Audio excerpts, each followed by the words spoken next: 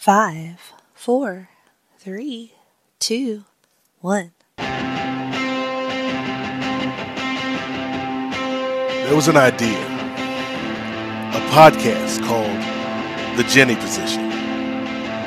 The idea was to combine a remarkable host with relatable pop culture topics and see if they could become something more. See if they could work together to make the show that the world needs. This is The Jenny Position with your host, Jennifer Smith. Jenny Position live episode. My name is Jenny, and this is my special 420 episode of my podcast, podcast, if you will, because today's a very special day, and we'll be talking a little bit about that. I'm hoping to have my special guest co-host tonight log in very soon. Until then, I'm just going to vamp about what we're going to talk about tonight. I thought that I feel like I'm pretty, my listeners know me pretty well, and I've been like fairly open about a lot of things, but something that I don't super talk about a lot is my, I guess, past with marijuana, with drug use. So let's just be real. It's a 420 episode, and it's me, so you never know what I'm going to say. I think my guest co-host is going to be joining me shortly. He can call me anytime he wants to, and so I have a couple stories about my youth, and since I've been a user of this product for many, many years, here comes my guest co-host, Mr. Nate Milton. What's going on, Jennifer Smith? How you doing, Nate? I'm good. You sound like you're about to do a testimonial. Yeah, I feel like I'm about to break it down. I stand by this product. Yes, I stand by it. This is my multi-level marketing speech for drug use. How are you feeling? I'm feeling good. Just had a full disclosure because we want to be transparent with the audience. Just had a nice, lovely CBD coffee about 15 minutes ago, starting to kick in. So I've got like the energy, but I've also got like the chill of the CBD. So I think I'm going to be in a good place here. Well, so I have questions automatically about your CBD use, and is that the only thing that you use, or do you use other parts of the plant? Are you a flower user at all? In the vernacular of potheads now. I used to be. I definitely I had a season, but I think I want to say about 2 years ago was probably the last time me and Mary hung out. And it's because you know how these vexing white women be, Jennifer Smith. Like she just made me too anxious, made me too paranoid. So I had to put it down. That is an unfortunate side effect for a lot of people, the paranoia, and I feel that at times. But I find that the canceling out of anxiety is worth an edge of paranoia for the most part.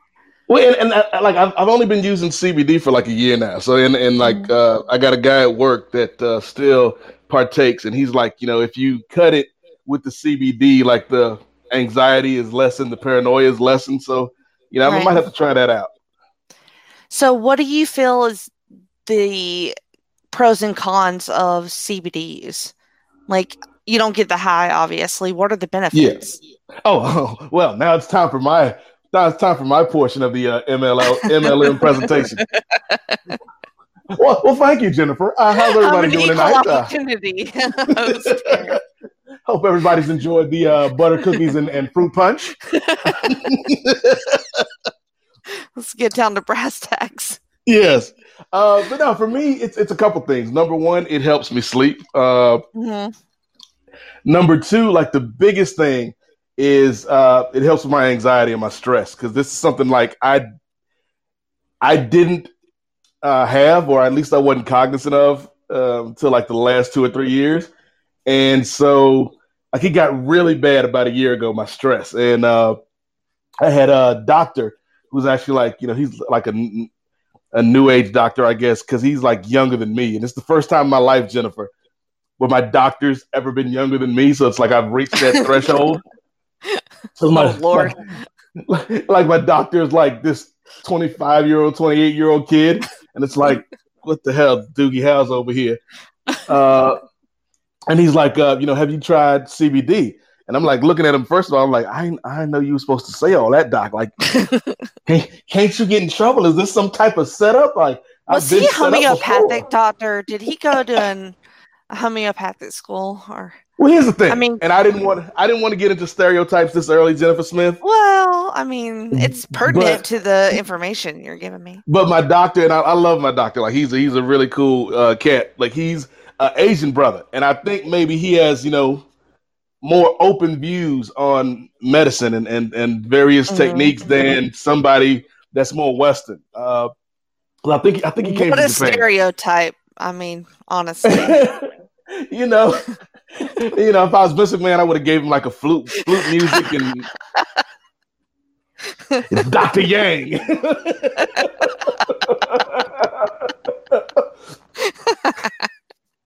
But yeah, he's like, try it. So I tried some from a couple places. I'll give him a shout out. CB Distillery and CBD FX. And like, it works for me. Like, I'm not saying it works for everybody. I'm not saying it'll work for you, person listening. But like, for me, it calms me down, and it like gets me to a place where my mind's not running at 300 miles an hour, and my like fight or flight system, like my defense mechanism, isn't going off. Like, the alarm bells aren't ringing at all hours of the day. So for me, it kind of keeps me balanced. As Mike Tyson once said when he was on that Zoloft, I take this to keep me from killing you motherfuckers out there.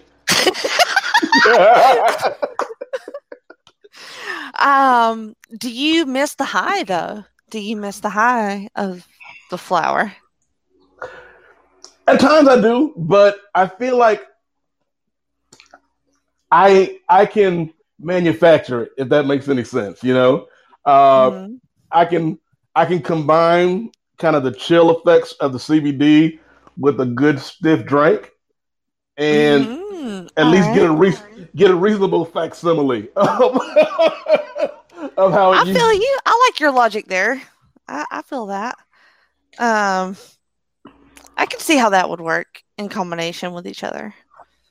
I have tried the liquor gets me hype, before. And then the CBD burn a good place. I've had the oil before, and I do recognize the calming effects that it's had, but I miss the high. Like, it's not, it's not enough. Just being honest, and I tried it on my son actually, and I feel like it helps him, but he doesn't feel like it helps him. And so it kind of negates the effects that it has. If you don't believe it's going to work on you, then it's probably not going to work on you. And I feel like that's everything's everything's probably a bit psychosomatic too. Like, if you think something's going to work, it's more likely to work. And if you think it's not, like your mind is setting you up for it not to. Yeah, 100%. You have to be in a place to receive the benefits, Jennifer Smith. You have to be open to and receptive to to the power. So if anybody else wants to call in, I have 3 lines open. Just throwing that out there. Couple of ideas I had for topics for the show were just like history of weed, or like weed stories. Like when you're young and stupid and high, and getting high is like your main thing all the time. Because I started when I was pretty young, like 15, and just a baby. And by the time 16, 17 was around, I was like full on stoner, but still still an A student, still drum major in my high school band. So I was like, pretty cool because I was in the high school band, obviously. But yeah, it it was a thing. Like we were, actively being stoners every weekend. And you still smoke, Lunar Lena? Yeah, for sure. Yeah, definitely, I do. Um, just did actually a couple times tonight. So so one time, me and some stoner friends, we got in our car and we went to this local park. So it's like it's sort of like a historical site kind of park, like they do like farming. Like kids go there for field trips, like elementary school kids go there for field trips. They have a planetarium. Okay. So it's like a local little state park. So we went there and we went off the beaten path in the park. Like we went like way off in this pasture that nobody was at, that you were not supposed to go in. 100% were not supposed to go in. And so we go out there and we start smoking and we get high, and then we come out of the park and we drive down to the gates, and the gates are locked. We are locked inside of this park because they closed while we were out there getting high, and we did not know what time that they closed. So it's 4 of us. We're freaking out. We're high. We're locked in this park. We do not know how to get out. We start freaking out. We start calling everybody we know how to call. We eventually have to call the sheriff's department to come and get us out of this park. And this is where some of my white privilege will show up, because I was thinking it. I wasn't going to say it. I was like, these had to be all white friends, because ain't no way. We're definitely Jennifer all white Smith, friends. Somebody's like, you know what? Let's call the law and they'll help us. How we got out of that, I will never know. Like, we had no explanation. Like, we just got locked in the park. Like, we tried to make it seem like it was their fault, but it was definitely still our fault. We were trying to be cool. But it was nerve-wracking. But it's just like one of my stories that I have about this white privilege that I have when it comes to like being high or having weed on me, because I was always very just cavalier about it. Like, nobody's going to think this little girl has weed on her. And I have that mentality to this day. Like, I'm a white woman in my late 30s, and like nobody thinks I'm riding in my Cadillac smoking a joint on I-10. And I do that. Like, I do that, or I did when I could still drive places. But I never felt like I'm going to get caught. And that's a weird place to be. Like, because you would think that you would be very paranoid about that. It's funny because like the times where I have smoked over the years, it's like vastly different. It's similar experiences, but there's always like a left turn when it comes to like when I'm smoking with my black and brown friends or when I'm smoking with my white friends. Because first of all, here's the thing. I think, and I'm going to talk in generalities here. So your mileage may vary. Your situation might be different. But I feel like the times where I've smoked with my white friends, it's an experience, right? Yeah. Like, it's a production. There's opening musical numbers and there's the whole act of the setup, like whatever whether it's a bong or whether somebody's rolling or, like we don't have anything. And I was with my boy Lewis one time, and Lewis is like, "Don't worry, Nate, I got a solution." And he pulls out like a honey bear out the cabinet. I'm like, what is he doing with this honey bear? And he's MacGyvering the whole situation. Like, I feel like with my white friends, there was a bit of theatricality to it. Whereas my friends of color, it was very much very much workmanlike. I porky pigged that right there. It's utilitarian. It's workmanlike. It's more low key. Like, I've definitely MacGyvered shit to smoke weed out of. Notably, an apple at one point. Here we go. We're gonna take a call. Uh-oh. Right now. William Holden on line 1. Jenny, all you ever cared about is nugs, chilling, and grindage, dude. Nugs, chilling, and grinding. Matt Riddle, is that you? Yeah, definitely. Hi, Charlie. I definitely smoked out of an apple. It's fairly easy to do. It's like, make two holes, one at the top, one on the side, get a pen, like empty the pen out and put that in there. It's a sort of natural bowl situation. We graduated from stuff like that to like bongs. And So I've got a bong story. oh yes, I would love to hear your bong I think story. I've I know told you're you not a this weed story. user, so Not a lot. And that's why I called in, actually, was after Nate's anecdote about the whole production of it with, your little white friends and whatnot, and how they would turn it into this whole, like, I don't know. Part of that was sort of a turn off to me, but this is what gets into my story, which is, like I said, Jenny, I think I've told you this. I don't know if it was on a podcast. I don't know if other people have heard this. Anyway, growing up, lived in this little house, just me and my mom, doors apart, basically. I mean, thin walls. So it was like she was young and liked to party, and I kind of knew she smoked weed, or at least I sort of figured it out. I mean, for one thing, you can smell it even before you know what that smells like. It starts to become like a familiar smell, right? And you're like, I don't know what this is, but I'm smelling it a lot. And I remember one day, I was kind of looking for something, but halfway snooping at the same time, and found like a couple of joints rolled up. And I was like, and I mean, right away, you know what a joint is. I'm probably, I don't know, 12, 13 years old. And this is in the 90s. I mean, this is like, 1997 or something. And I'm like, oh shit. It's like, wow. Not a great feeling. I mean, not that I thought it was, I don't know. I say looking back now, it's not that big a deal, but everything's a big deal when you're 13 years old, right? So I'm like, of great, course. okay, so my mom smokes pot, awesome.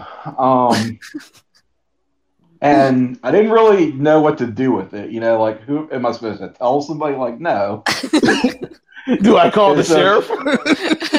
Yeah. CPS, come get me. I'm going to turn my mom in? I don't think so. And I wasn't going to narc. I knew that much. Narc? Don't narc on your own mom. That's Hell fucked no. up.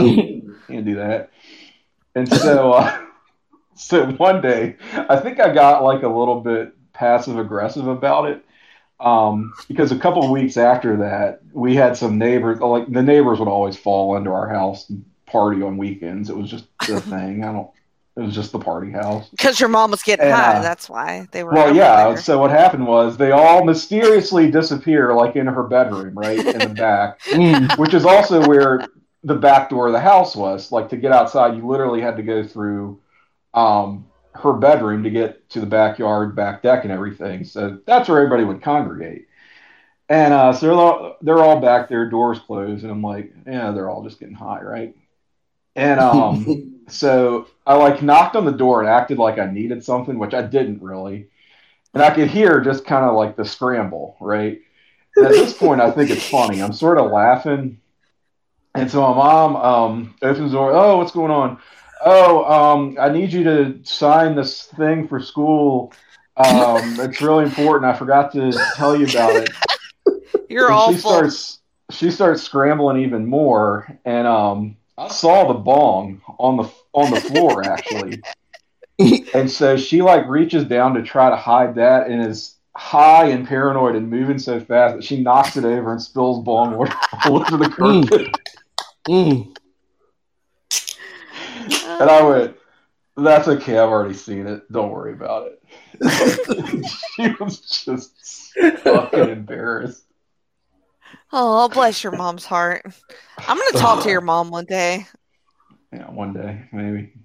But what a narc you are, Tim. Just saying. I could have been a lot worse, Yeah, you but could have been. And I mean, honestly, they talk about the whole scared straight thing, and it wasn't so much like a scared straight situation with me. It was like if I'm gonna rebel, like if it's a teenage rebellion thing, then I'm like not gonna want to smoke pot because that's what my mom does. That's Mm. loserish, you know. Like, So what is my kid gonna do? Because I'm oh well, he'll pretty just go straight. He'll just go straight to the hard stuff like me, you right. know. Yeah, straight cocaine is what I hear. He'll So start he's drinking at an early age and Yeah. doing Xanax and pills and Well, see, whatnot. that's he's another thing. That's another perspective that I want to talk about when it comes to weed is that, everybody knows it's a gateway drug. Me personally, I've never done any other drug but marijuana. Wow.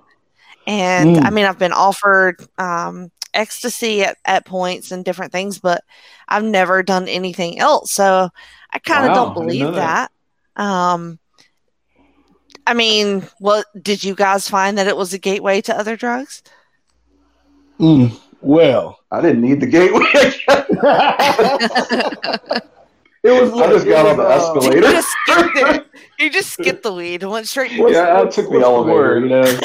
The telephone is what Coke doesn't have its own day like weed does. You know what I mean? I mean, I'd I mean- say like I don't really do anything that hard. I should preface I'm Well, I not like mean, a snorting cokehead or anything. Xanax off a hooker's ass. I mean, That's that's not like a exactly what Tuesday. happened. Yeah. Yeah, that's on Wednesdays only. Yeah. No, I mean, How yeah, I about you, don't Nate? really. I got into smoking cocaine once. Really?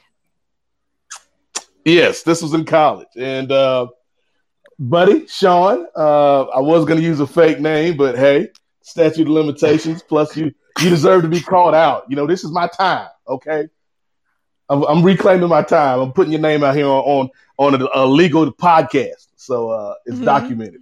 But yeah, so Sean was cool. He was like your typical shaggy, like stoner, A white guy.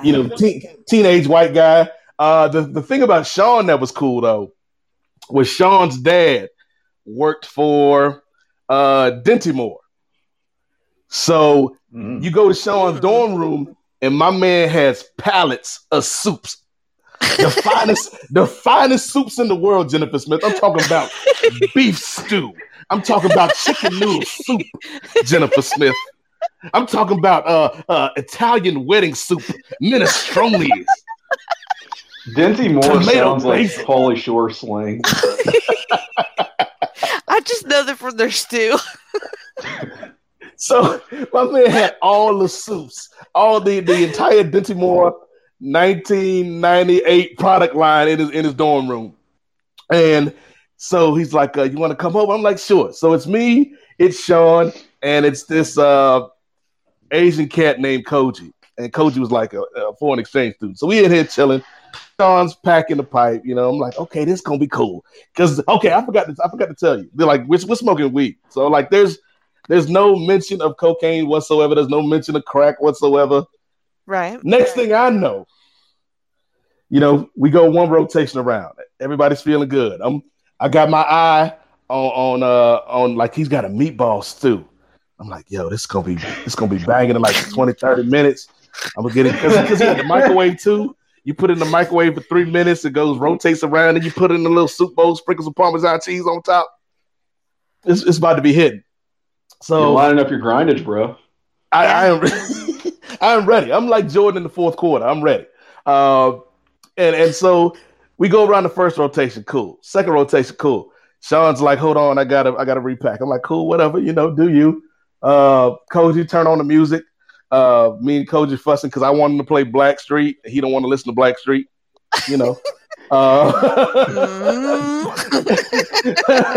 Like Koji, why you don't want to listen to Teddy Riley, Koji?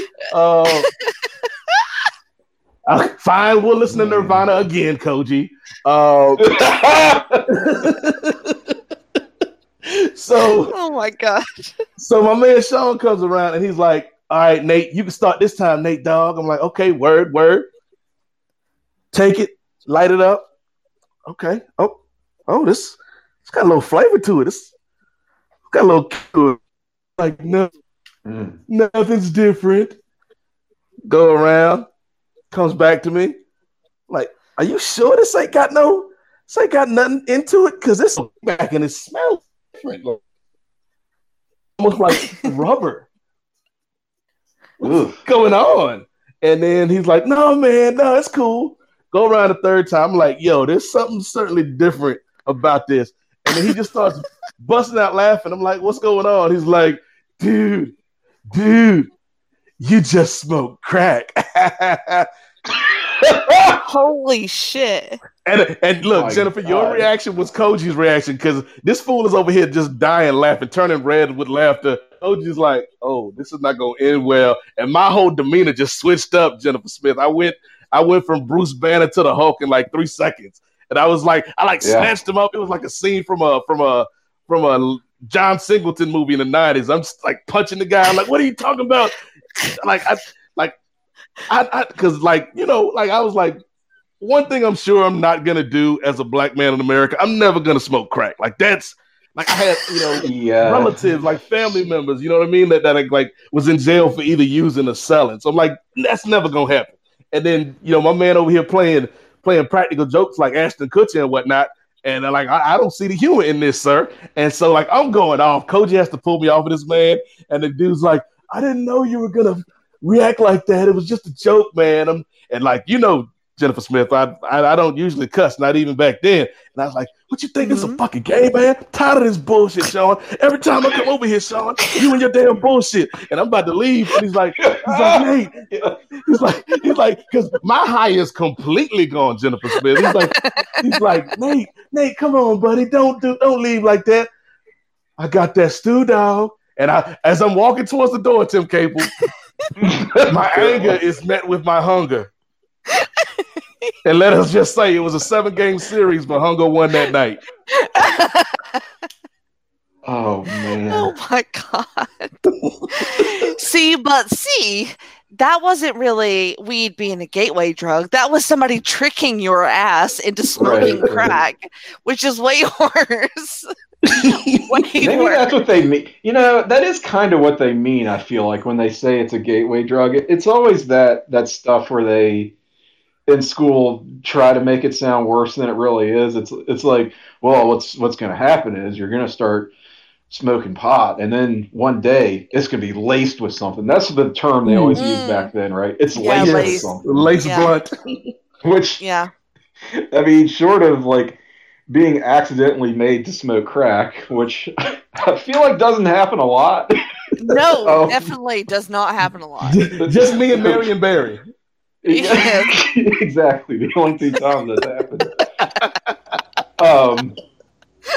So, yeah, I feel like they make it seem like that's something that just happens all the time. It's just inevitable when you pick up the pipe or bong or whatever. It's going to turn into, well, you think you're doing one thing, but it's really this, and that's even worse. So the next thing you know, you're addicted. Well, I mean, I've been in this quarantine time. I've been watching Breaking Bad for the first time, and that is about methamphetamine. So good. And they show like people shooting up, not just snorting, which I think is already uncomfortable enough. Then they show people shooting up a mixture of heroin and meth, and Two things I've neither done. No, in combination or on their own. I mean, that's. And I just can't imagine like that kind of high. Like that is the worst tag team since Earthquake and Typhoon. It really is. I can't imagine. But like I'm just fine with my marijuana high. Like because I've been joking, about like watching these people use meth. I'm like, why have I never used meth? Like, maybe I should try meth. Maybe I don't understand meth. And I don't know if that's a question that. And then every time I watch Breaking Bad, I'm like, no, you should definitely not ever try meth. So it's like an anti-meth PSA, the entirety of that show. Oh gosh. All right. But the other aspect I was thinking about marijuana use is the entertainment value of it.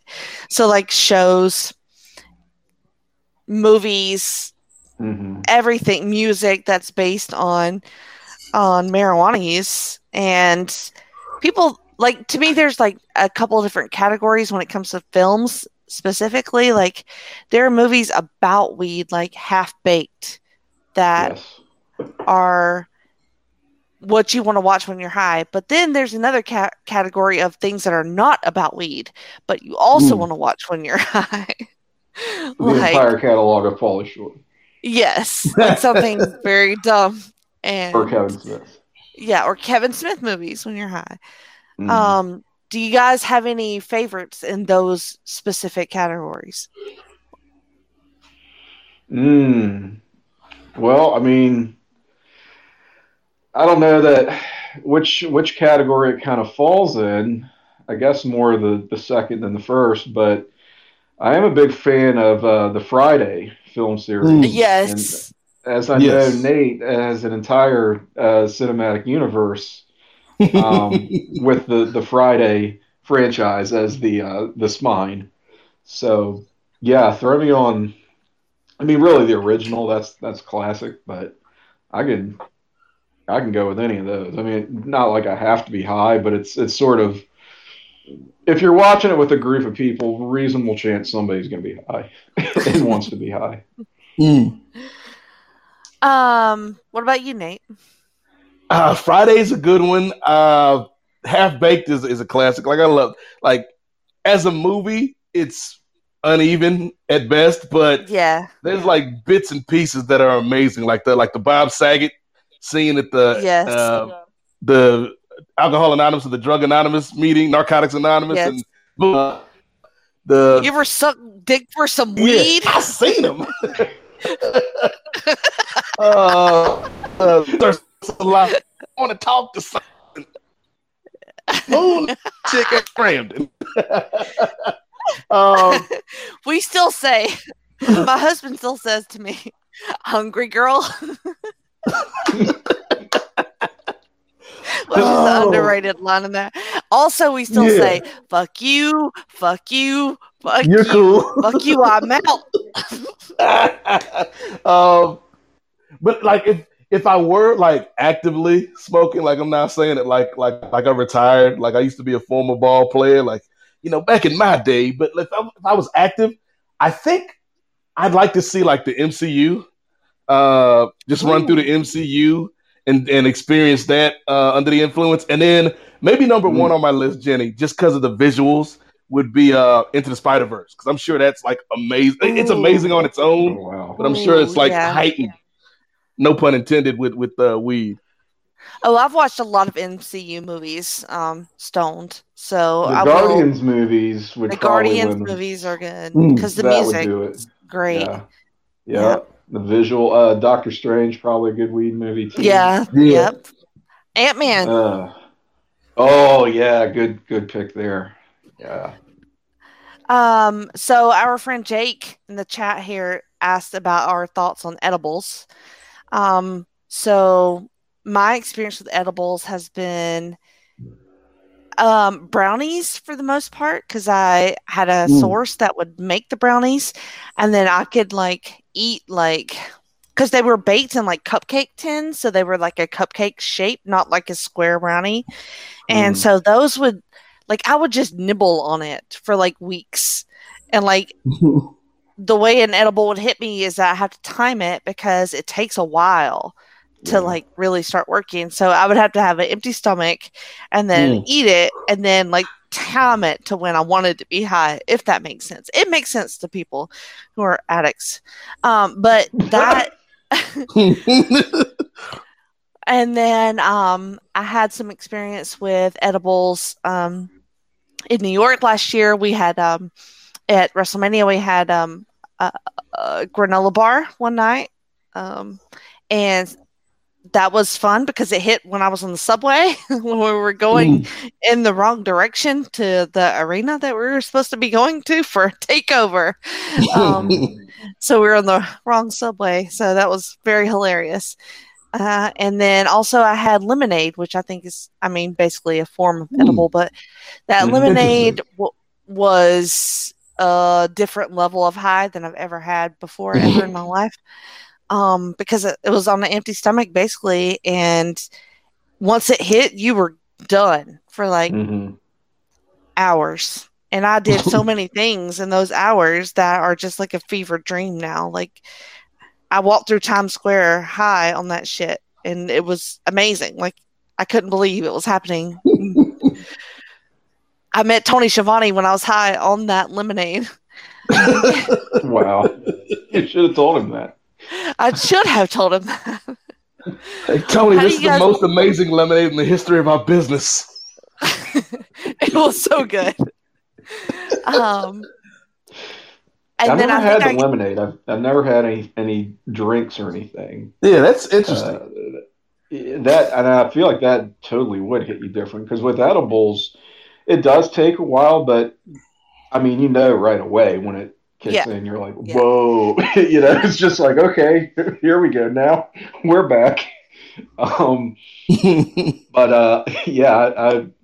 the lemonade sounds really good. I would say, like, I'm not like a weed guy, but I would rather do edibles than smoke something any day. I just, and that's just a personal preference thing. It's not even like about the kind of high, really. It's just how I'm built. Well, I mean, a lot of people don't like to smoke, so I mean, I totally get it. What about you, Nate? I've only had pot brownies once, and it was to the point where like I was already high prior to that, because we'd already smoked before that. This is me and my buddy Lewis, one of my ex-roommates, and we was already high. And so then when he brought the brownies, like, yeah, there was a difference, but it was like I was already doing 75 on the highway, so going from 75 to 90, it's like you notice, but you're like, I'm already speeding, man. It's like the only difference is I went from like singing Motown songs to cutting wrestling promos on Lewis. It's like that's the level. Like when I start doing the Hulk Hogan voice at 3 a.m, it's like that's a problem. And here's the thing, that's Tim, a wonderful problem. I'm addressing real issues, but doing it in the Hulk Hogan voice, so Lewis doesn't know how to take it. Like, let me tell you something, brother. You're not going to be late with your half of the rent again, dude. Because if you do, there's going to be serious problems. And he's like, he's laughing, but at the same time, he's like, I didn't know you felt this way. Well, I do, brother. Let me tell you, me and the Hulkamaniacs, we're sick and tired of having to cover for your half of the rent, Jack.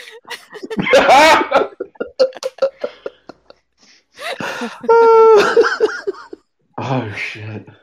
And sometimes it's not even about the movies. Like songs, I think, are kind of a thing when you're high. Yes. That was like in high school, that was like the thing. Like you couldn't even get high unless you were out in somebody's field and they had a truck with, 2 15-inch speakers or whatever the fuck we did. Again, this seems like a very specific experience to one culture. It was. Yeah, it was. Yeah, white redneck culture. That's very specific to that. I'm not going out in somebody's field at night when I'm sober, Jennifer Smith. Yeah. Can I just say, for the record, I really, really, really hate Sublime.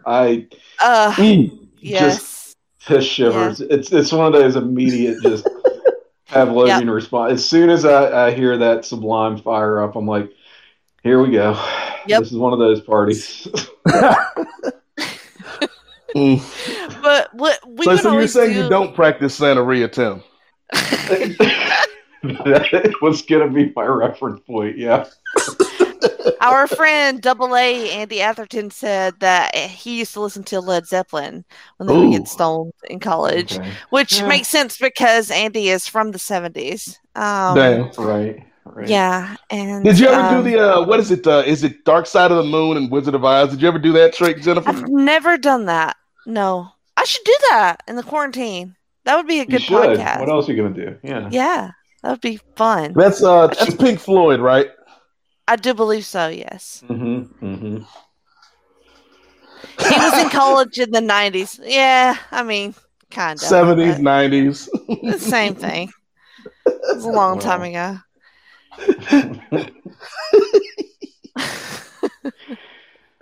Oh God! I always wanted to listen to gangster rap when I was high.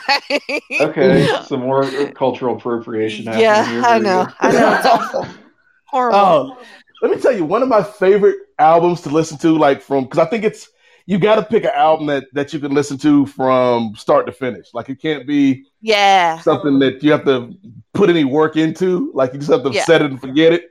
But when I was in college, this was a couple years after AT-Aliens from Outkast came out. And we could just put that record on. And I had a buddy named Kevin. And Kevin didn't smoke. Kevin didn't drink. Kevin was straighter than an arrow. But he liked hanging around with me. And so he was like, Kevin was a little weird, but he was cool. Like he had just a sweet guy. And so he'd knock on the door. He'd be like, hey, friendish. That's what he called me, friendish. Friendish. Oh, God. Yes. Which I don't know if it's because we were like not fully friends or if he just wanted to throw some flavor on. I'm going to steal that. That's good. Me too. He's like, hey, friendish, what are we doing tonight? And I'd be like, what do you mean we, Kev? And he's like, well, I figured it's Friday. I don't have anything to do.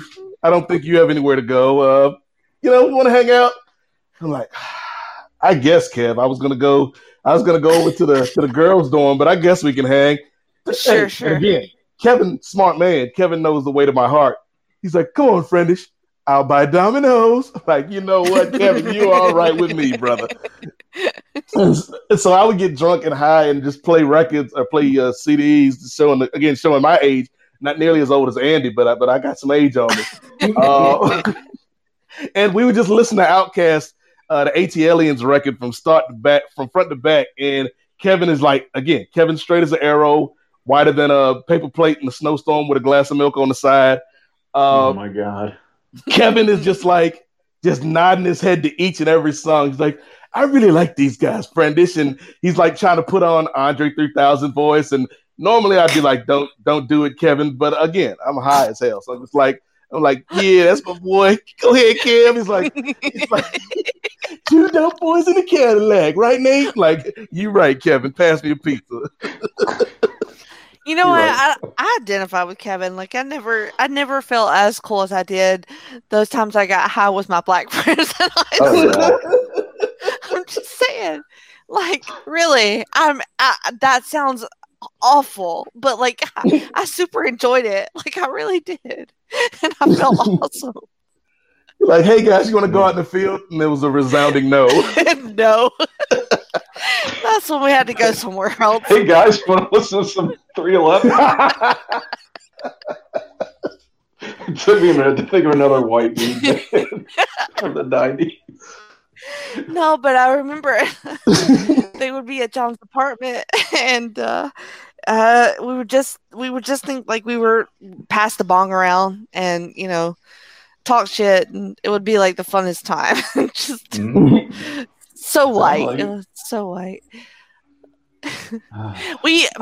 Another like sort of weed memory, I guess, is kind of what I'm doing with this whole thing is my boyfriend's mom at the time, my future mother-in-law, she on every Sunday she would cook dinner and we would get high and we would watch the X-Files. The three of us, me and John and his mother. Yes, we would all, because she knew she was one of those cool parents who she bought us alcohol if we stayed at the house. She didn't want us driving and drinking, but she would buy us booze if we were going to stay in a location. And then once she got us our first weed. She was there when we smoked for the first time, so she was like involved. Cultural difference. I've known my mother-in-law since I was 15, so she's been there for the entirety. But every Sunday night she would cook dinner. It would always be something really good, and we would get stoned and we would watch the X-Files. So that's probably X-Files is a great show. X-Files is amazing. Top 5 show of all time for me. Gillian Anderson. That's a vexing white woman for you. Vexing hell. how she's like aging in reverse, right? Yes, I guess it's because she moved to London. Not that I'm stalking Gillian Anderson, but she moved to Mm. London, so She's something in the British water now. over there. Yes. Yeah. Yeah, she's British now. Yeah. Yep. No, I love her. I love David Duchovny as well. Super, like one of my first crushes. Him and Jean-Luc Picard around the same Wow, time. Oh, two totally okay. different I didn't know ends of this the about spectrum. you. Hmm. Well, I have Oh. daddy issues, so there's that, Mm. and a little bit of both in those, I think. Yeah. Just imagining like Patrick Stewart sex tape, like engage, make it so, girl. You know he does that, I'm sure. I'm sure he does that. You know, in the spirit of everything's a thing, it's got to be out there. It has to be. It's at least some Um, fanfic. I was gonna ask you guys, do you have any almost got caught stories, like very close to? Caught implies that anyone important in my life would have cared. So Well, I mean the authorities, you know. yeah. Oh No, my I only goodness. get caught eating in my car, not doing drugs. And that was just the one time. I think all of my best stories, Jennifer, like when it comes to weed, I'm Al Bundy. Like I peaked early. Like like all my good stories are from college for the most part. And so like there was a night. And now like looking back at this as a grown ass man, Tim, like it doesn't make any sense. Like the RAs, like they took themselves way too seriously. Like come on, baby. Right. You ain't got no real power, baby. You ain't no real cop. You're You're just a student with a badge. Sit down. Yeah. Paul Blart. But we like I was over at the girls' dorm, and it was me, my girlfriend at the time, her roommate, and about 2 or 3 other people. And they had a cat in their dorm. Like I forget what breed of cat it was. I hated cats, but they had a cat. They had a cat and a rabbit, and they wasn't supposed to have. They was only supposed to have one pet. A rabbit. Yeah, so they had a cat and a rabbit. The cat was my girlfriend's roommate's pet, and my girlfriend had the rabbit. So I just remembered a story. Because of this, you just jogged my memory. Sorry to interrupt. Go ahead. That's what we do, Tim Capel. Yeah. Smoke too much weed. I mean, what are you doing? And so we're being a little too loud. Like obviously, it's a Friday night. There's no class the next day, so yeah, we got the music up a little loud. Probably listening to some. It's probably like this weird mix of Tupac, Biggie, and Dave Matthews Band that's in the rotation, which is like perfect, like mid to late '90s college weed music. And so like we're being loud, we're probably being a little too rambunctious, and the RA comes through, and they're like, "Oh shit!" I'm like, "What's wrong?" They're like, "We've got both of the pets out. We can only have one." And so I'm like, "Well, just put one in the cage." And they're like, "We can't find the cage." And so they're like, they find some way to corral. They find some way to corral the rabbit, because obviously, if anybody that has cats knows cats aren't going to do what you tell them to do. So they leave the cat be. They force the rabbit under the bed and kind of keep him hostage under the bed. But the problem is, Tim Capel, that there's a bowl of cat food out and a bowl of rabbit food. Now, you don't have to be Inspector Clouseau to realize that those are 2 different foods for 2 different animals. Yes. So the RA come in, and they're like, "Oh damn, we left the rabbit food out," and like they've already gotten 2 strikes this week, because they're like, my girlfriend hung around bad people at the time, not bad people, but people that would get her in trouble. And so they're like, "We already got 2 strikes this week," and you know me, Jennifer Smith, like I got to stand up for my woman. So I'm like, "Don't worry, girl, I got this."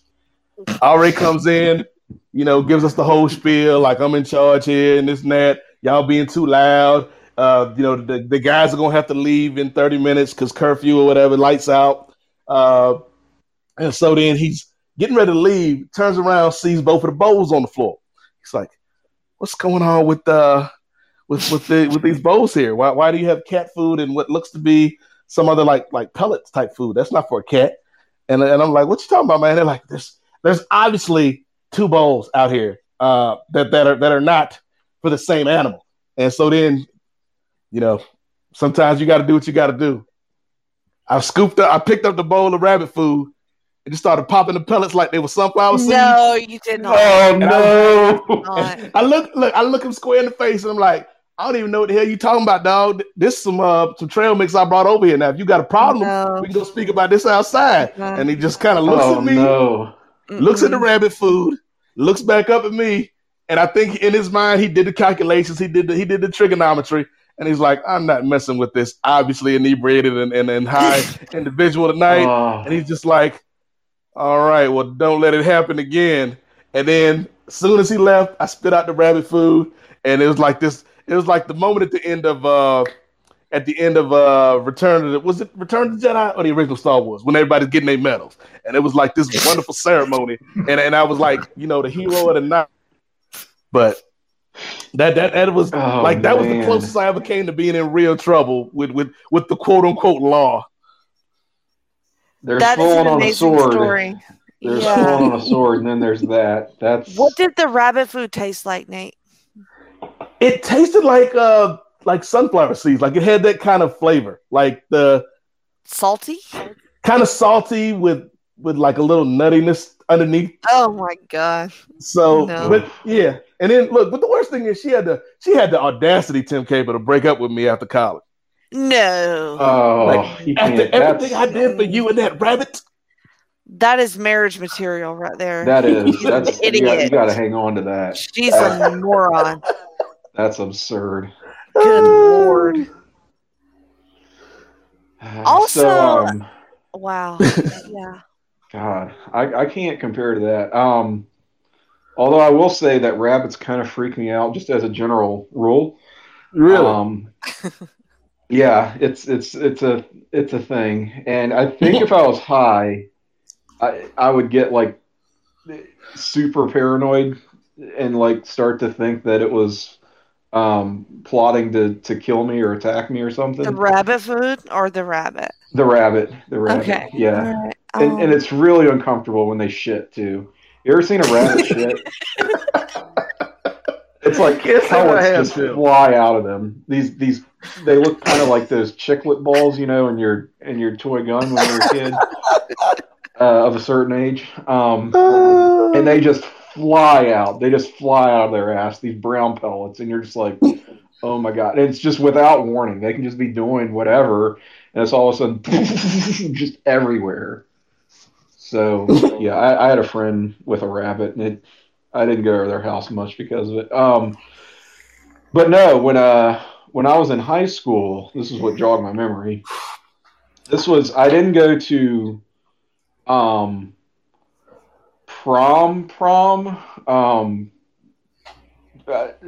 Being a gay homosexual, you don't have a lot of options in the early 2000s for that sort of thing. So what you had a beard. You had a beard. Yeah, yes. So I had this one of my girlfriends who I hung out with quite a lot.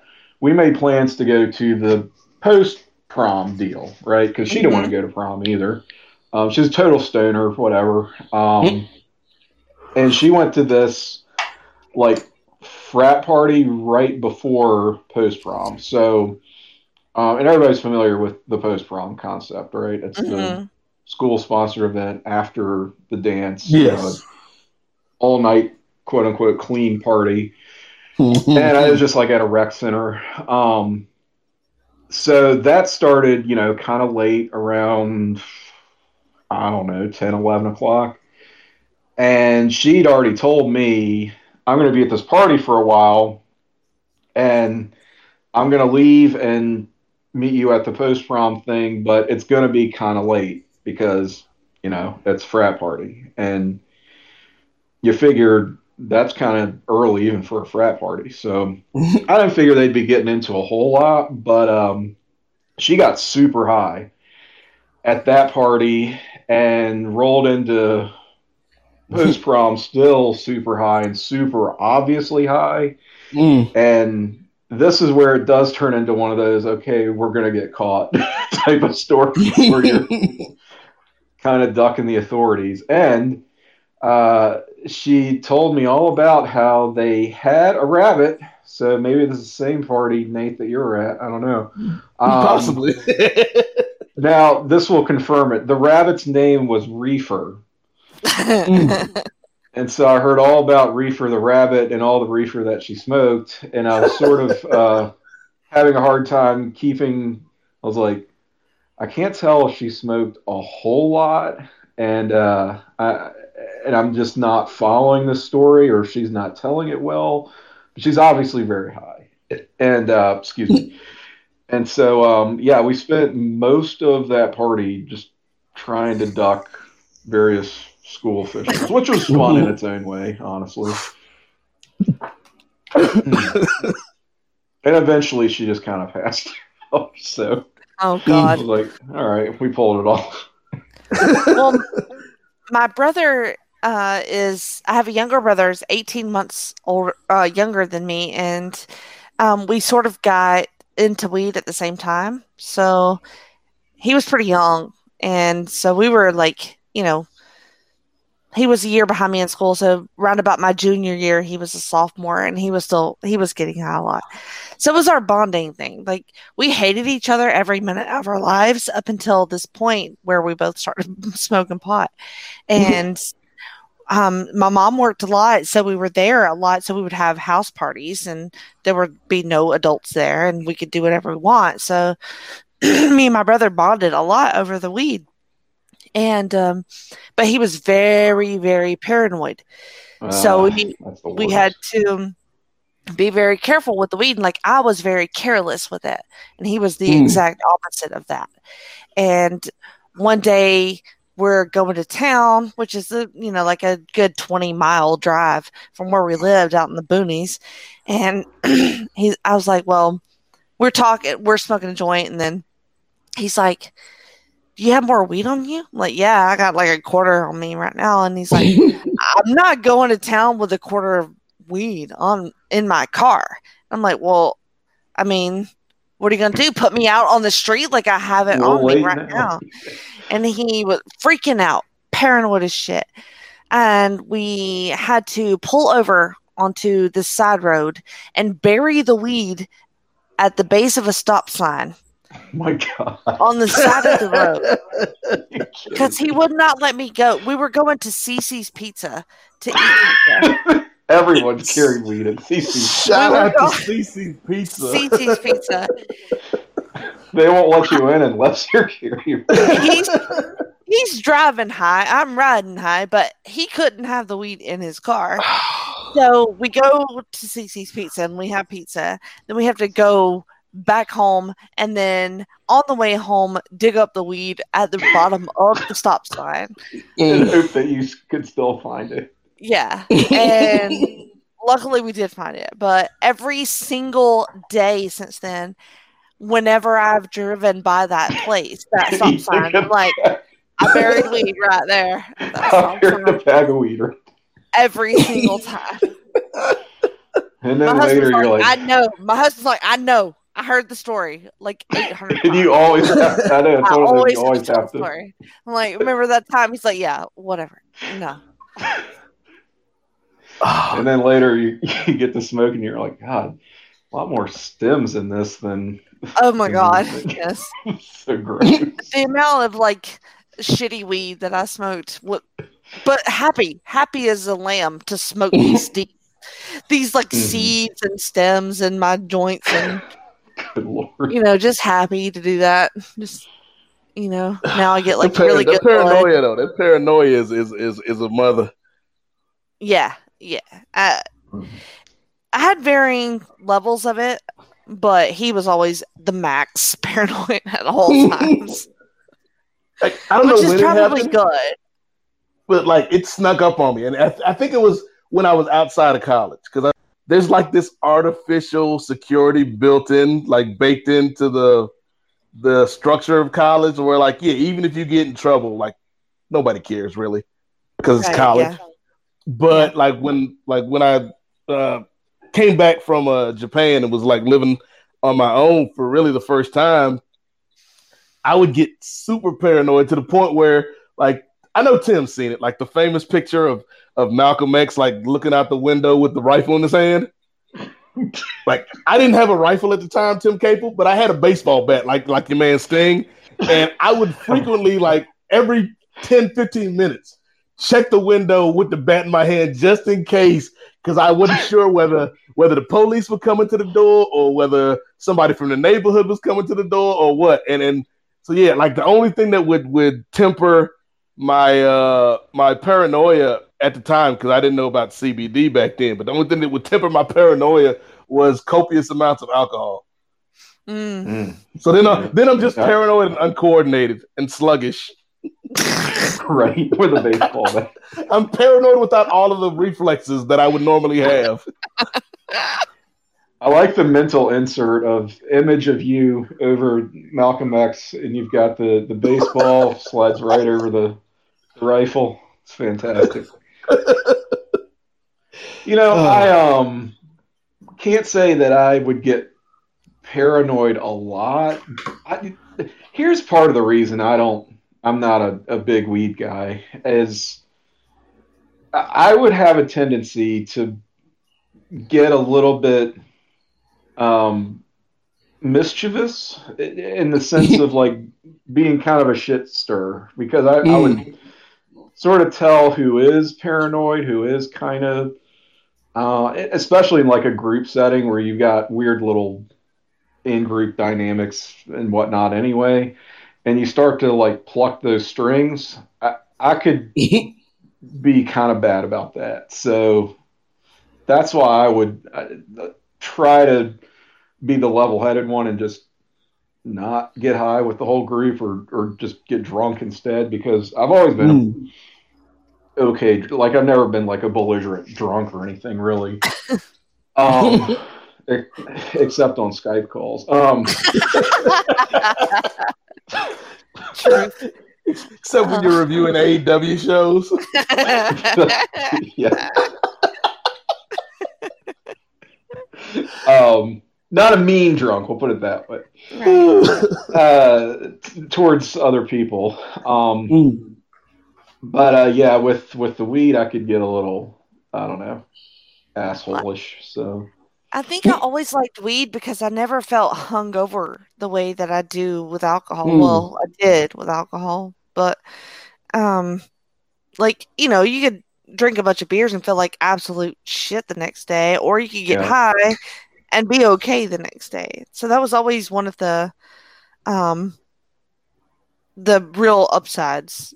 Yeah, that is a benefit. Yeah, it's interesting because I feel like I'm wired the opposite way, Jenny. Like, because I would drink copious amounts of alcohol, as you so eloquently put it, and still be like fine to go to class the next day. But if I smoked the night before, I was no good until at least 2 or 3 in the afternoon the next day.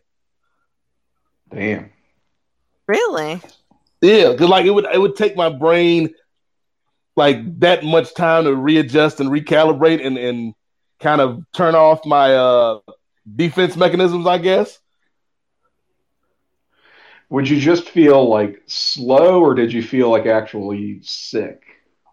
I would feel like I was still high until hours later, where like and it was probably all a mental thing. I feel like with the alcohol, I was even though I was I got crunk in my day, lit as the kids would say, Tim Capel. There was always like this coming down point, like it was like this gradual ease off the off ramp. Whereas with weed, I always felt like there were times where I would just literally just kind of like pass out, and I wouldn't get the deceleration. So when I woke up the next day, it would feel like I was still in that state for a good little minute. See, I'm the exact same way with alcohol. I feel like alcohol makes me like boom, and weed is a gradual slowing down. Usually because I'm stuffing my face because I have the munchies, and then that sort of like tempers you a little bit. The munchies are great though. I do miss the munchies. It is like 80% of the reason why you get high is to eat while you're high. It is. What's the craziest thing you guys have made when you had the munchies? God.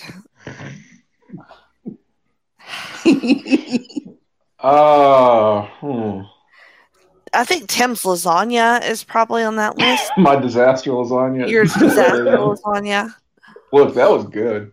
It was good, but that's drunk, not high. That was drunk, not high. Yeah. It looked like trash, but it was really good. I can't think of something of. It's not weird, but one of my weird, it's a normal thing, but as a go-to, it's like, why that? Pancakes. And I make pretty good pancakes, but I only really make it when I'm fucked up. So, yeah, pancakes. What else? Oh, the taco roll. Ooh. Was something that originated as a high thing, which now I only really make drunk. I think that Crystal hamburgers are the most tremendous when you're very, very high. Probably drunk too, but high as well. Shout out to Crystal, CC's, all these random product placements tonight. Yeah.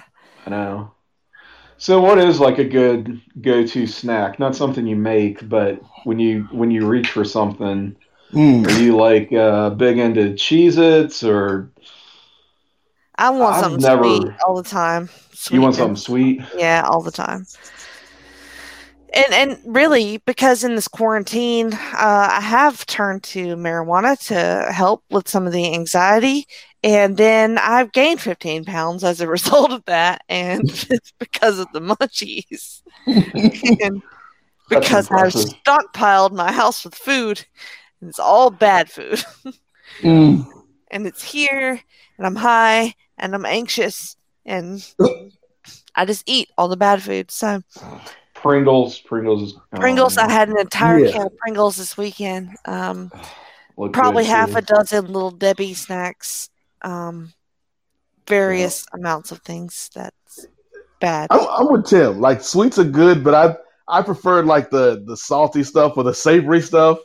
Like me and my roommate Lewis, like we used to have this saying when it was time to partake of the munchies.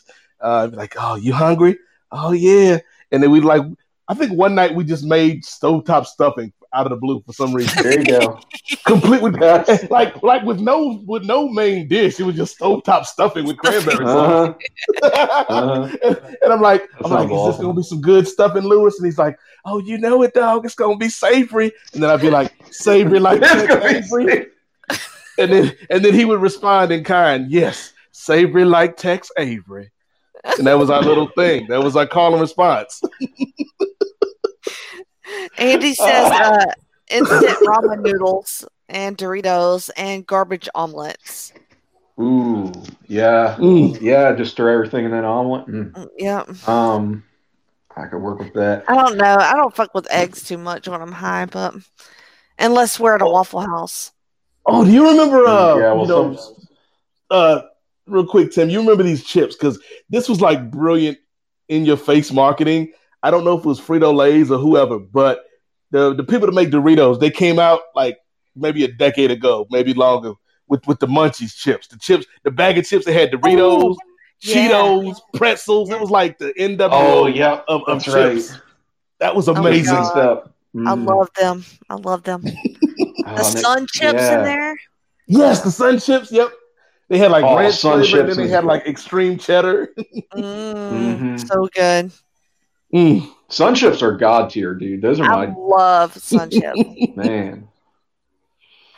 Oh my God. Combos. I never eat combos except for if I'm combos. Oh, I don't even know what they taste like, to be honest with you. Somebody said in the chat, Bravos. I vaguely remember Bravos. What are Bravos? Bravos? I have to look it up because I might be confusing Dino Bravos Bravos? I might be Dino Bravos. Those are chips nobody wants. Fake ass Doritos, says Double A. Okay. Yeah. Well, you're talking I was, about Munchos on one of our Munchos. shows. Yeah. Yeah, Munchos. which I kind of didn't remember, and now I do. So Yes, I knew you you sort of would. brought those back. Yeah. Funyuns. Got to get some Funyuns. Funyuns. Funyuns. Funyuns. Oh, Tim Capel. I got one for you. I think maybe Jennifer, but certainly you, sir. I know you probably are well acquainted with these chips. Remember the Andy Caps hot fries? Hot fries, yeah. Andy Caps, come on. Everybody in the neighborhood ate Andy Caps. We never read one panel of his damn comic strip. That's how good Andy Caps were. No, definitely not. That's how good Andy Caps were. I would, along the lines of stovetop stuffing, I would get into the just the can of French fried onions, not to put on a casserole or just the onions by themselves. Wow. Just to eat them. Those crispy. Just pop that can open, start eating.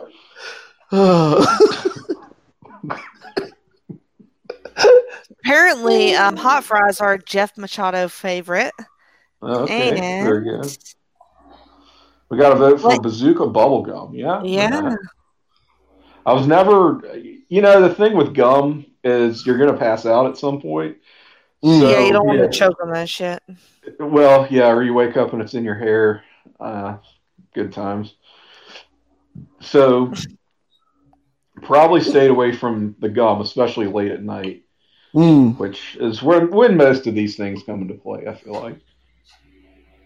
Did you have or do you have any superstitions, Jenny? Because like for me, and I guess it's like childhood, this being drilled into my head as a child, like I always had to make sure, regardless of what state I was in, if I knew I was fading, if I knew I was passing out, I always had to pass out on my stomach because my mother like drilled the Jimi Hendrix story into my brain. And I didn't want to die by choking on my own throw up.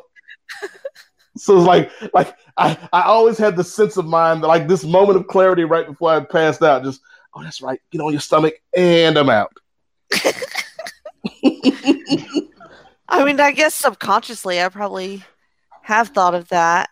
Or if I was in a situation I had to take care of somebody who was that fucked up, I would make sure that they didn't pass out on their back. You know what I mean? I was going to say, I've rolled people over on their stomach that I kind of, like, if they're breathing heavy, it's like, this could end badly, but just in case, you don't want to wake up to that. Yeah. Right. You don't want a Breaking Bad situation. No, you don't. I'm not doing mouth to mouth. It was very fucked up. Yeah, it's funny that both of us are like, this is our version of taking care of our friends. Roll them over. Making sure they don't choke on their own vomit. Yes. But see, that's not a weed problem. That's an alcohol problem. You don't have that problem with weed. And that is another reason why I like weed. Because I just feel like all that shit is negated.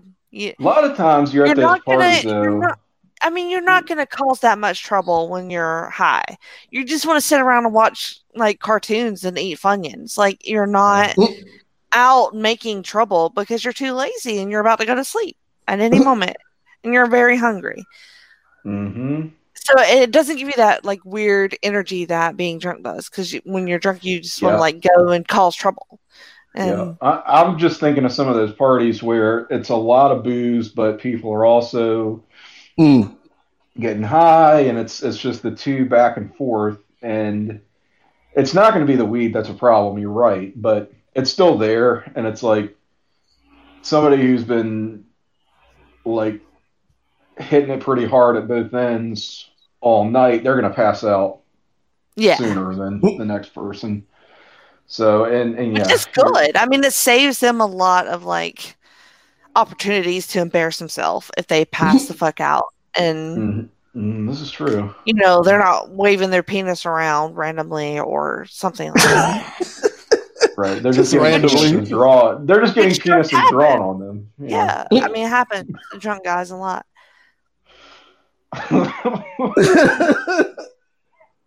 Yeah, I was much like the thing with me when, in terms of functionability, in terms of like being aware of what's going on in my surroundings, Tim Capel, like when it comes to alcohol, I'm Dean Malenko. Like I can drink as much as I want, but I got my technical acumen about me, sir. Soon as I take that weed though, soon as I get shooter. Yes, I'm a shooter. I know 1,001 holes. The Iceman. Yes. I got a Norman Osborn haircut. Oh my god! He got the basketball hair. As soon as I get high, though, I go from Dean Malenko to Baron Corbin. Like I have no idea what the hell I'm doing. I'm stumbling around. I'm inefficient. Inefficient.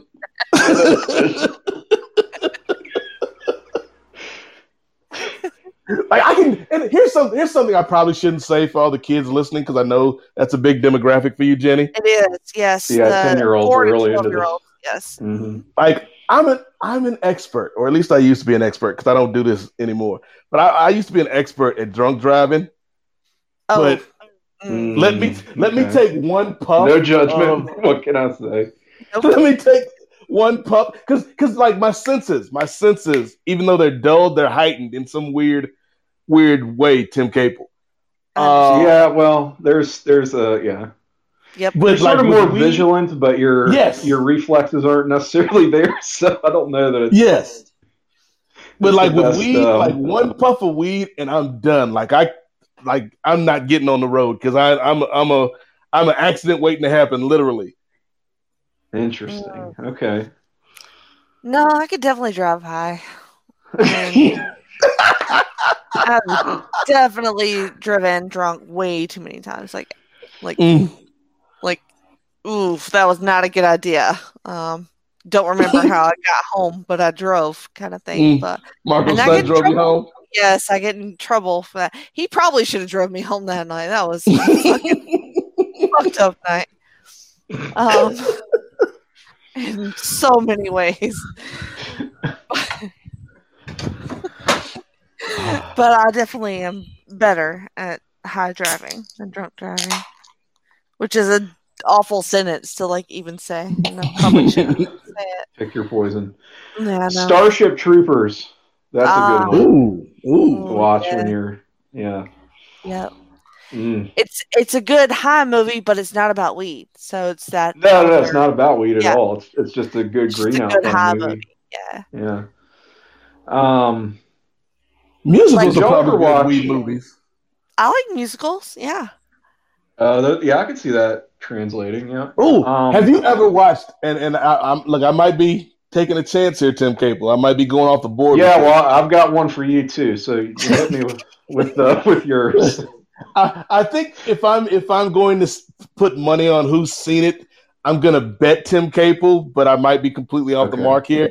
But have you ever watched The Wiz? Like that's a great high movie. Not all the way through. Diana Ross. Yeah, I would love to. That sounds pretty amazing. Yeah, I'm kind of laughing just at the thought of getting toasted watching The Wiz. Maybe once you get through all the rock movies, Nate, this can be your next venture as high musical. Another good.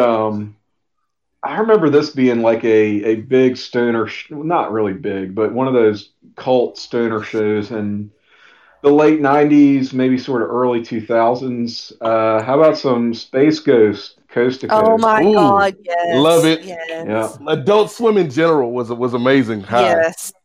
Yeah. I guess that was kind of the first one that kicked off all the... Yep. Aqua Teen Hunger Force, Boondocks. Yeah, Venture Brothers, all that. Like that was a season. Tim Capel. Yeah. We were in college when we discovered Space Ghost, and we were getting high a lot. And I dropped out of college soon after that because of Space Ghost. Because of Space Ghost. Because of Space Ghost. Blame it on him. And then last year, I saw him at a convention. We sat with a panel of the voice of Space Ghost, and he's an absolute dick. Like, oh no, really? Absolute like cock of a person. Like, That's so hysterical. like so dry and sarcastic. And he was trying to be like smarter than you, and like, you don't even understand my humor, so I'm gonna say this, and it's not gonna make any sense. But you're stupid because it's funny to me, like that sort of humor. And we were like, okay. And these little children would be trying to ask him questions, and he would just be, he couldn't hear them. Number one, he gave no fucks what they said. Like, I can't hear you. Next question. He was a fucking asshole. That's disappointing. Yeah, but he was funny. See, Brack would have had time for the kids. Brack would have been there. Yeah, and he talked a lot about his co-actors in that show. But wow. Oh, Andy coming in strong. Mystery Science Theater 3000. Yes, that is a good one. Yeah, 100%. I wonder if there's a podcast about that. About Mystery Science Theater 3000. Yeah. Like reviewing the reviews of the bad movies, you know what I mean? Like, yeah, it sounds like a concept that somebody's. Well, the thing is, isn't it hard to like? You can't just like go out and buy a DVD of Mystery Science Theater 3000 because well, they've rebooted it recently. They rebooted it, yeah. The reboots on Netflix, and they do have like some collections of the movies on DVD, but like there's a lot of them, Tim, that they can't because of the film rights. Right. The rights issues, yeah, because it's all different kind of films, and you can't just throw them all together. But I will say, that's Pluto TV in this quarantine time, Pluto TV is coming up in the clutch because not only do they have a dedicated channel for American Gladiators, which is everything I never knew I needed, Tim. With American Gladiators 24 hours a day, which is ridiculous, but they have a channel devoted entirely to Mystery Science Theater. So it's like, you don't get to pick what you watch, but it's like 24 hours a day, Mr. Science Theater on Pluto TV for free. That is an even better podcast idea because you have no idea what to expect.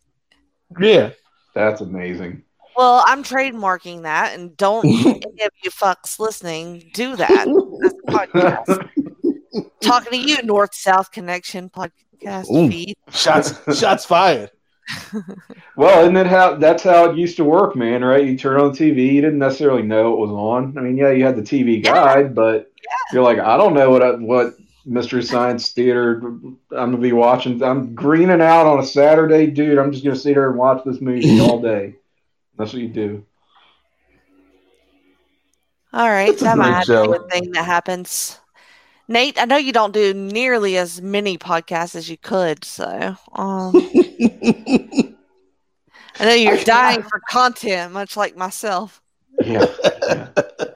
So how does it work exactly? So you're going to watch the MST 3K movie while they're watching it, or are you just going to watch the movie and do what they would do?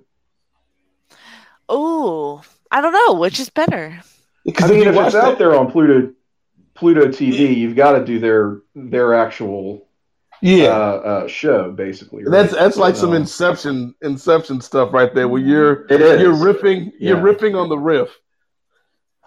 Yeah, I like that. Yeah, I like the Inception. Tricky though, because it's not like you can hear what they're saying. That was a bad joke by Tom Servo. What else I could say? Like, none of us are going to be as funny as them. So what the fuck are we going to say? There's the MVP of this episode. Right. I could have used more Cambot. Yeah, we would definitely have to talk about the movie. I mean, you can kind of do both, though. You know. You could, yeah. At the same time. Mm-hmm. I like this idea.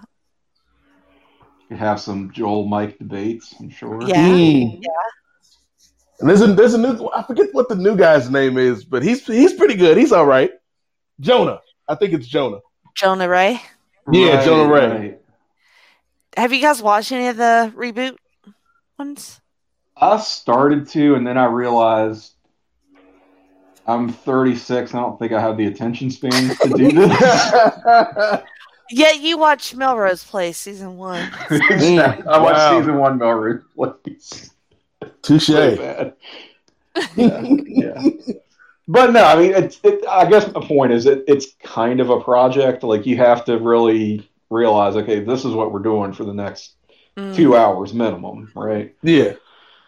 And there's no point in really. I mean, I guess you can be doing other things, but you sort of want to kind of be able to follow it so that you understand the jokes that they're making.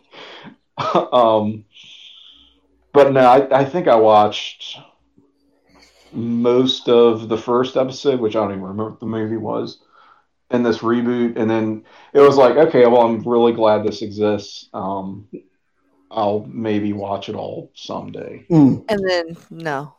And then No, I didn't. no. Now it's probably gone. Maybe it'll be a good palate cleanser for Breaking Bad. It's really good. Yeah, it probably would be.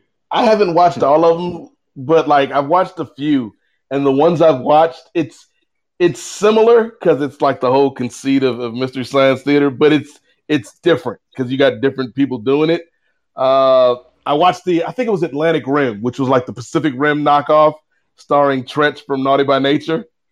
Oh, And like I think there's like every episode doesn't hit, it's kind of like the old show. Like every episode didn't hit as much as the other ones did, but we didn't notice it because we didn't have the ability to watch all of them in one sitting.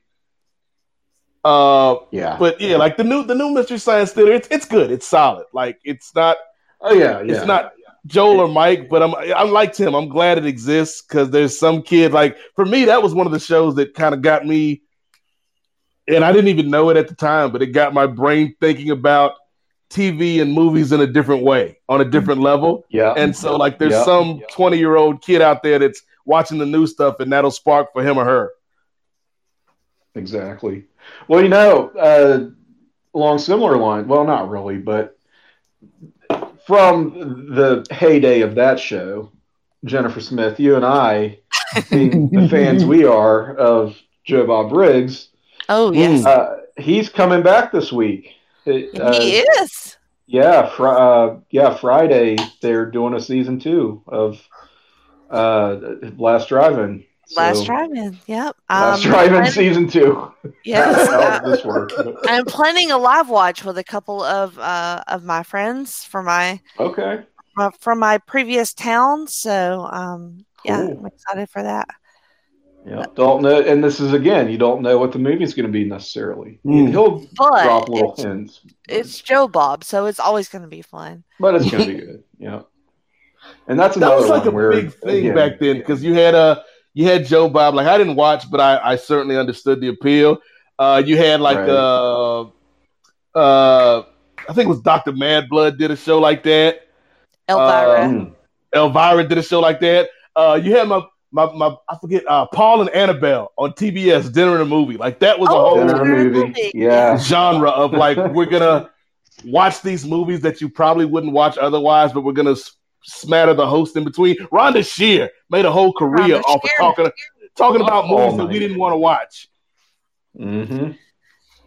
Like I wouldn't be watching Vice Academy if it wasn't on USA Up All Night. But I'm glad I did. Thank you, Rhonda. Yep.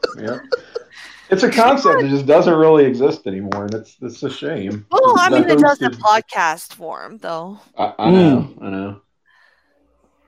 Svengoolie, he's still doing his thing. Yeah, Svengoolie, that's another one. Mm-hmm.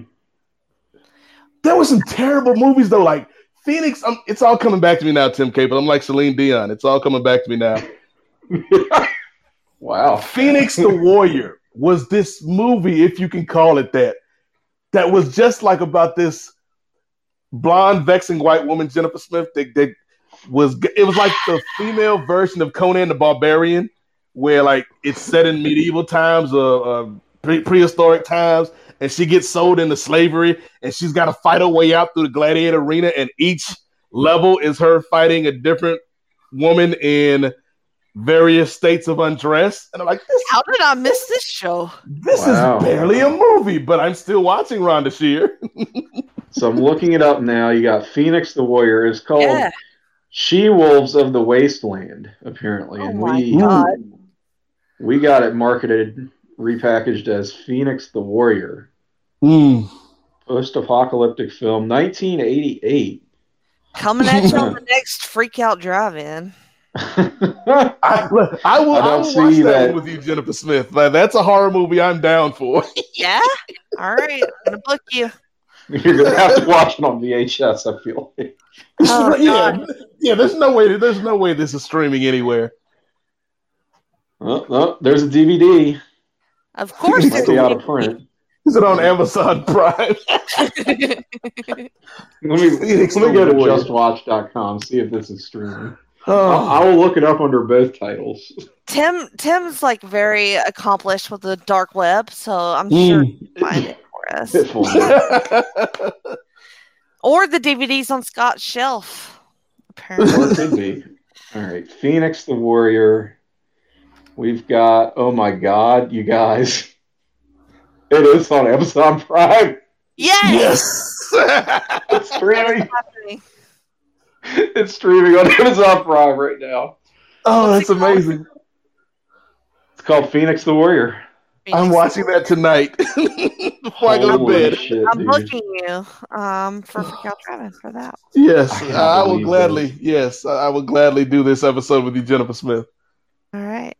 When does that ever work out? When you're talking about a movie, you're like, let's see if it's streaming. Never is.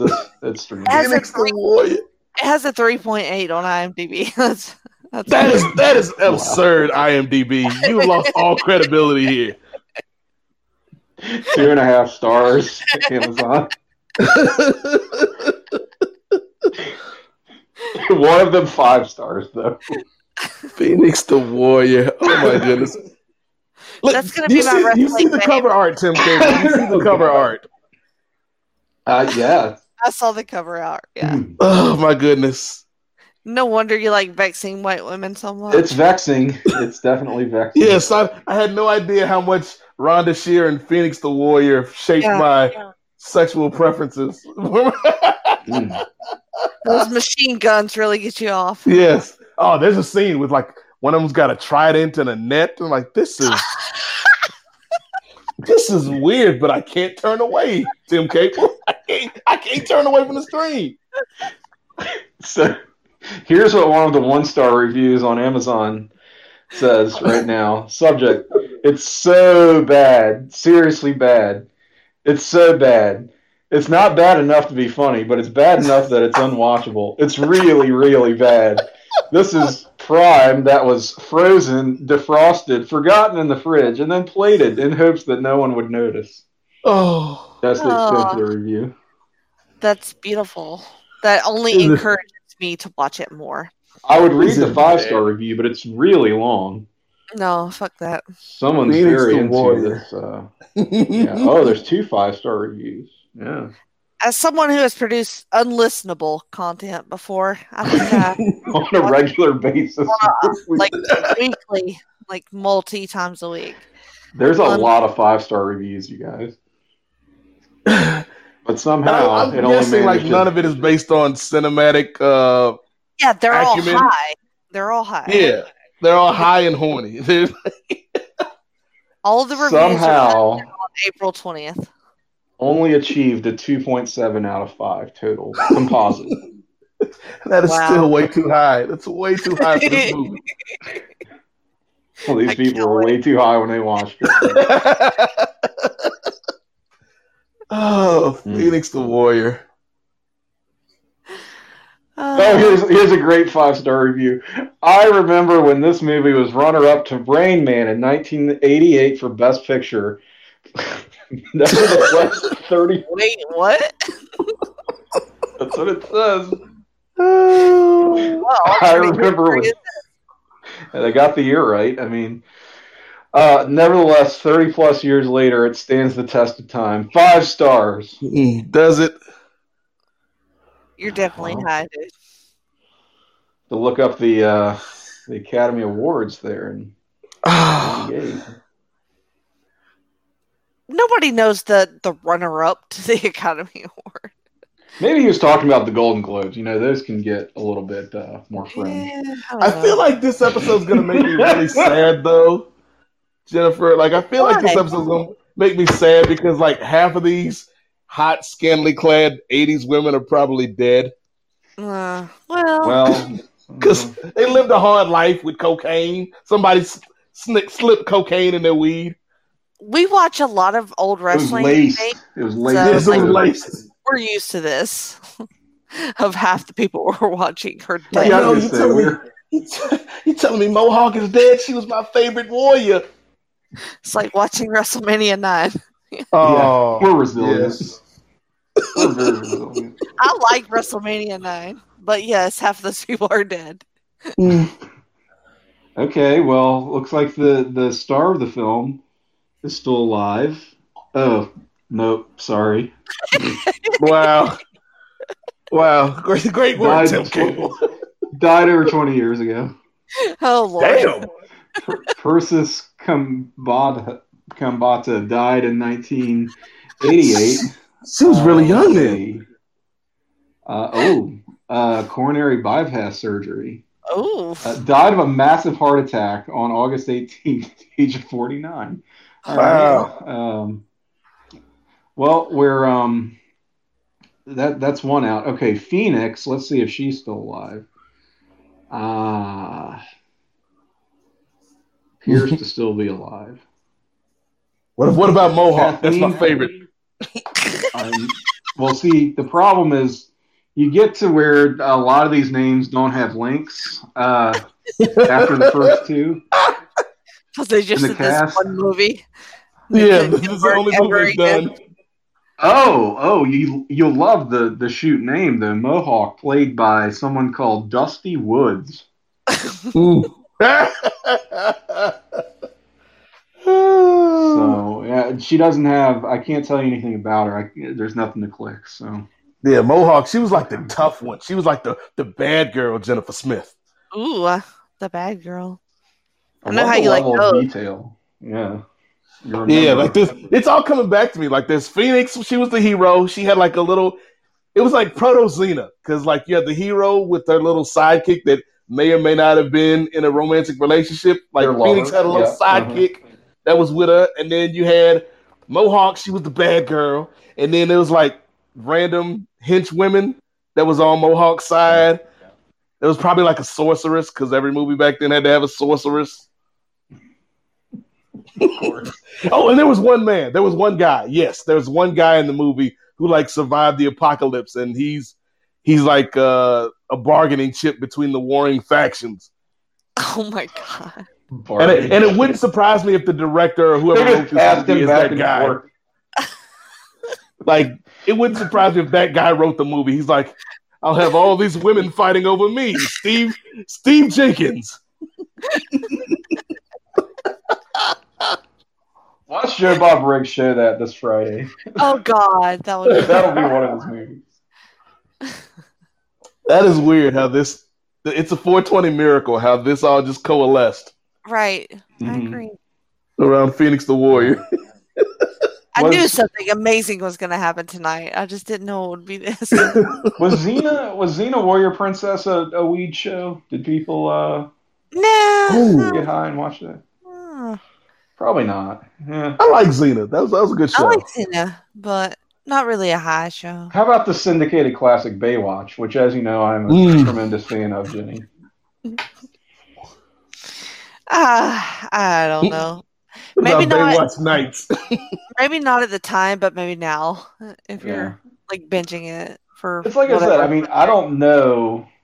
I never knew anyone who admitted to watching Baywatch when it was actually on, or now that it's not, for that matter. But somebody had to. I mean, it was on for like pleasure. I think probably for a lot of people. I mean, The Rock did the remake, right? So, yeah, got that movie. We haven't gotten to that on Rocky Maivia Picture Show yet. Oh, you haven't. Mm-hmm. Thinking of all these Gen Xers sitting around in 1994 going, "Oh man, did you see Baywatch today?" Is this not a conversation that took place? Only watch Baywatch when Kevin Sullivan is on. That's right. Great episode with their cancer subplot.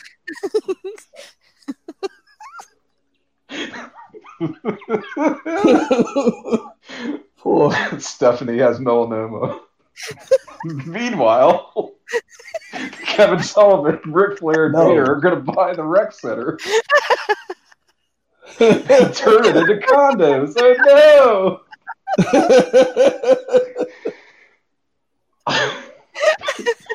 That's literally the episode. The cancer storyline is the B plot. That's that's in the background. Oh my god. That might be a future Talking Pop episode. A live watch of that nonsense. Oh, it's been covered. Our good buddies, Justin. Was that a letter? I think that was a Letters from Center Stage, the dearly departed. Yes, apparently. Letters from Center Stage. Yeah. They well, turn. I mean, nobody's ever heard of that podcast, so me and you should probably do it, Tim. Okay. Oh my goodness! I just had to pull it up while we were reminiscing on Baywatch. I had to pull it up to make sure that you weren't selling me a bill of goods, Tim Capel. And I'm looking now. I would never. I'm looking at my television set, and I see Phoenix the Warrior in all its glory. Yeah. Big hair, big guns, big personality, and a serious lack of wardrobe. That's how you sell a picture, Jennifer Smith. Big titties, as Harrison D'Amato would say. And add to watch list.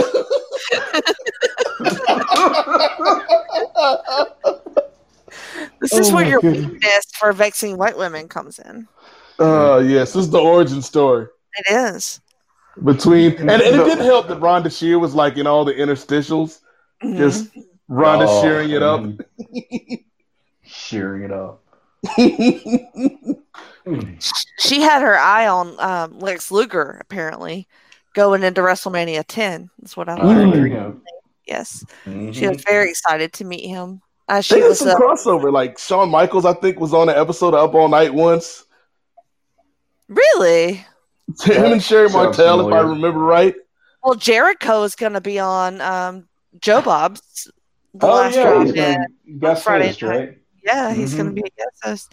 I was that popped me, honestly. I like Jericho, and I think that will be quite the pairing. I wonder if it gives us any clues as to what they're going to watch. Having Chris Jericho as guest. I don't know. I think we should maybe crowdsource that one. I don't know. Maybe something with Jesse Ventura in it, or Piper. Didn't Piper do a horror movie? Oh yeah. Could they be doing They Live? That sounds They Live in his wheelhouse. Mm-hmm. Didn't Kurt Angle do like a zombie movie, a wrestling zombie movie? It's called His Life Every Day. AEW Revolution. Yes, thank you, Sean. That was a horror. Yes, Hell Comes to Frogtown. That was a good one. Really? Was it? Who was in that? No, I just went into Dave Chappelle as Samuel Jackson mode. Like, Juice, that was a good one. It's the type of movie that he would see no evil. Well, is that a Piper one as well? See no evil. Kane. May 19th. Kane. Right. They built a whole angle around that, Jennifer Smith, for May 19th. Which is why that date, to this day, Tim Capel, I can't go past May 19th without thinking about the mayor of Knoxville, Tennessee. And it's the fake Kane that attacked real Kane, and then they tried to do a feud, I guess, but then the movie didn't do anything, so I don't know. That was very embarrassing. Hell Comes to Frogtown, yeah, that could. I mean, it's not good, but it's the type of movie he would show on that. But They Live. I think Rey Mysterio did like a luchador, like a Mexican zombie movie once. Rock hasn't done any horror films, has he? Depends on your definition. I mean, they're all horrific to me. I mean, other than Doom, like Doom is legitimately the worst thing Dwayne Johnson's ever been a part of. Yeah, I always forget about Doom. I would consider the body horror of Jumanji to be kind of a horror movie. I know how you feel about body horror. Yes. Two of these damn things with these body swaps, and it sounds pretty horrific. I mean, unless you're getting Rock or Nick Jonas, you're sort of or Karen Gillian. Thank you very much. Okay, that's right. She is in those movies. Yeah, she that is. Invites a lot of questions. You're doing gender and body swapping, and it's very uncomfortable. That's a solid cast, though. Karen, Rock, Kevin Hart, Jack Black. That's solid. It's weird, but not. It is. Yeah. Oh my god. Wasn't Danny DeVito in one of them?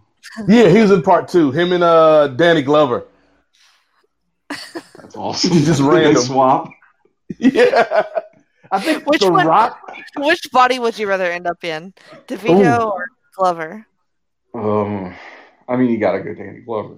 Yeah, 100%. Yeah. I mean, granted, if you're DeVito, you get that sweet Danny DeVito doesn't want Danny DeVito does not want Danny DeVito's body. I mean, Rhea Perlman aside, you got to go Glover. Yeah. Glover, so I can coach Angels in the outfield. Thanks for that. Tremendous. Or you can go on a bench with Gibson, Lethal Weapon, or die on the toilet. Doesn't he get stuck on the toilet? Was that 4 or 3 when that happened? No, that was part 2, I believe. Yeah, there was like a bomb in the house, and he was stuck in the toilet. Yeah, it's like a whole thing. Yeah. I think it was 2. It wasn't 1, and it wasn't 3. It must have been 2. Yeah. I need to revisit that series too. The Lethal Weapon franchise. See how that's held up. The Mel Gibson cinematic universe.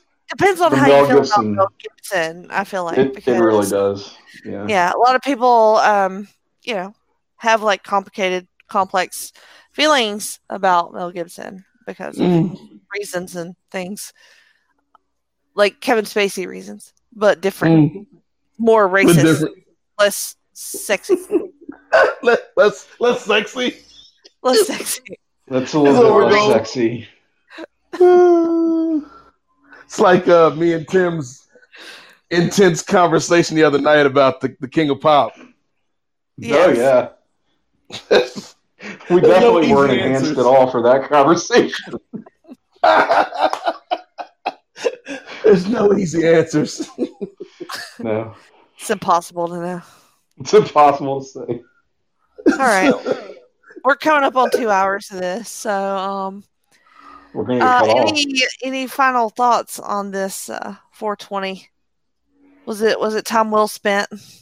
You know what they say, Jennifer Smith. It was by me. Time's never wasted when you're getting wasted. I agree. That's my motto. Put it on my tombstone. We'll bury you right next to Precious Kambata. Rest in peace.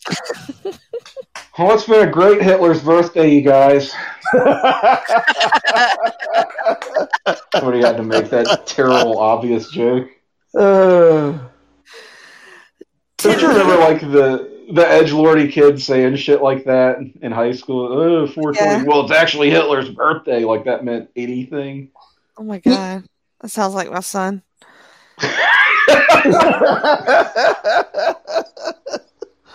He's probably listening. He's probably listening right now. Yeah, he asked me earlier today. He's taking notes right now. He was like, "It'd be so cool if we could listen to your podcast." I'm like, "I mean, you can, but I would not recommend that at all." Isn't that a vote of confidence? Your son thinks you're cool and wants to listen to your podcast. I mean, kinda, but also he's very lazy and he's not going to do that. So, Well, I guess you'll find out soon enough. Yeah, I imagine him like an executive, like he's a middle management. He's just waiting for you with notes. Okay, mother, here's what I thought. Yeah, he will. Yeah. Oh, yeah. He'll critique me for sure. You got to tighten up that first hour. Feedback. Oh yeah. I will get notes for sure. Yeah, I felt Nate's rabbit story was a little rambly. Didn't really go anywhere. Just fries everybody. I'll just make him listen to this episode. I told him what it was about. I said, he was like, "Are you doing a pod tonight?" I was like, "Yeah." It's like, "What's it about?" "Well, it's about this thing called 420. You know what that is?" "Yeah, it's about weed, ain't it?" "Yep, sure is." All right. Well, very good. No questions then. That was easy. You know everything you need to know. Don't worry. 10-year-old son.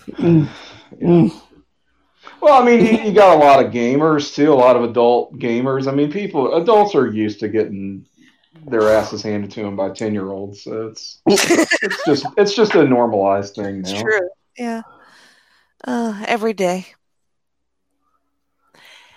Tim Capel, is there anything that you would like to plug while you're here? Not really. I'm good. All right. Just listen to the Jenny Position podcast, and a lot of great content there. A lot of shows that you do, that I do with you, that you do with other guests, and it's a real cornucopia, and it's delightful. I have a Twitter. It's at Psych68, CYKE 68 if you want to follow me. That's probably the long and short of it. How about you, Nate Milton? Well, Jennifer Smith, folks can follow me at @8 MOZAIK, at Nate Mosaic on Twitter. Got the Kings of Sport, new episode coming out this week. Marcus and myself, we were starting a series where we're reviewing the Michael Jordan season 1 Melrose Place. Well, we're doing that later to see how Dennis Rodman fits into the whole equation. He's the fulcrum which this whole thing balances on. He's going to get vexed by a lot of white people. Yes, and a couple white men as well. Yes. Shout out to the worm. Right. Do you, Dennis? Do you? But we're doing a review about the Chicago Bulls documentary, The Last Dance, which I think 6 million people watched on Sunday night, which is crazy. So it's something that a lot of people are interested in because there's nothing else on if you're into sports right now. So we're going to be doing this for the next month, reviewing that. You can check that out at Kings of Sport. We got a Patreon, patreon.com/Kings of Sport. Post Wrestling, got the Rocky Maivia picture show, and this week we dropped a new shirt. So check it out. You can get your shirt at store.postwrestling.com. It'll be there until Rock either buys it from us or sues us for defamation. Hey. It's gimmick infringement, brother. Exposure either way, man. Either way. So yeah, get you a Rocky Maivia picture shirt while they last. Trying to think what else. Black Lightning podcast, we're on hiatus, but we might do some special reviews here in the midterm, in the interim. But other than that, yeah, had fun as always, Jennifer and Tim. And yeah, everybody out there listening, hope you had a happy and safe day. Continue to be safe, continue to social distance, but make sure more than anything else, we as a nation, the one thing that can help us come together, go to Amazon TV tonight, Amazon Prime, and get that hotness, that Phoenix the Warrior for only $3 in HD. That's not. No, you don't have to pay for it. You don't have to pay for it if you got Prime. It's on Prime. Yeah, that's even better. If you got Prime, man. I think even it's on better too. Yeah. Woo, Phoenix the Warrior. That's not just a deal. That's a steal, ladies and gentlemen. And look for the upcoming Freak Out Drive-In. I Okay, I'm just That's either going to picturing be now. brilliant or a train wreck, Jenny. That I'm just telling you now. Great. Don't worry, it's gonna be great. God. You'll be on TBT. I'll be on THC. It'll be fun. We're gonna be watching some TITs.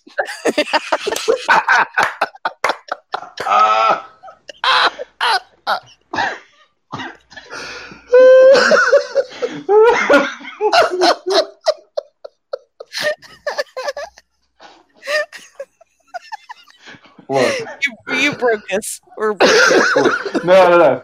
Listen, we're gonna review not season 1, season 3, Melrose Place with Dennis Rodman as Matt's boyfriend for 3 episodes. Oh my God. We're gonna look at that arc. Yes, let's see how the worm performed.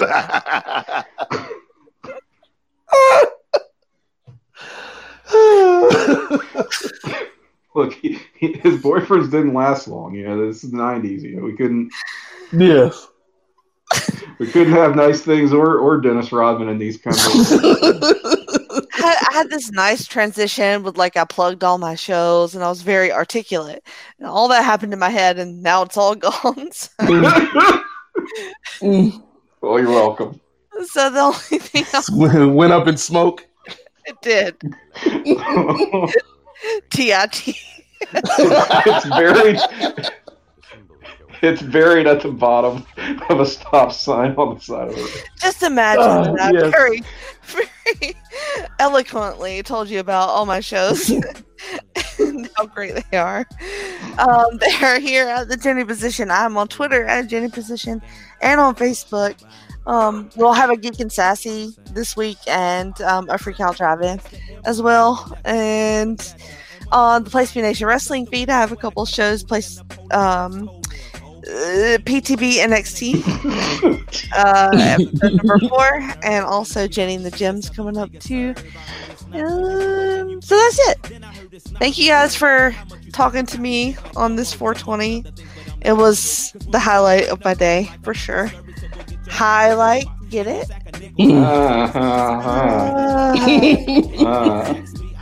All right, Jenny out.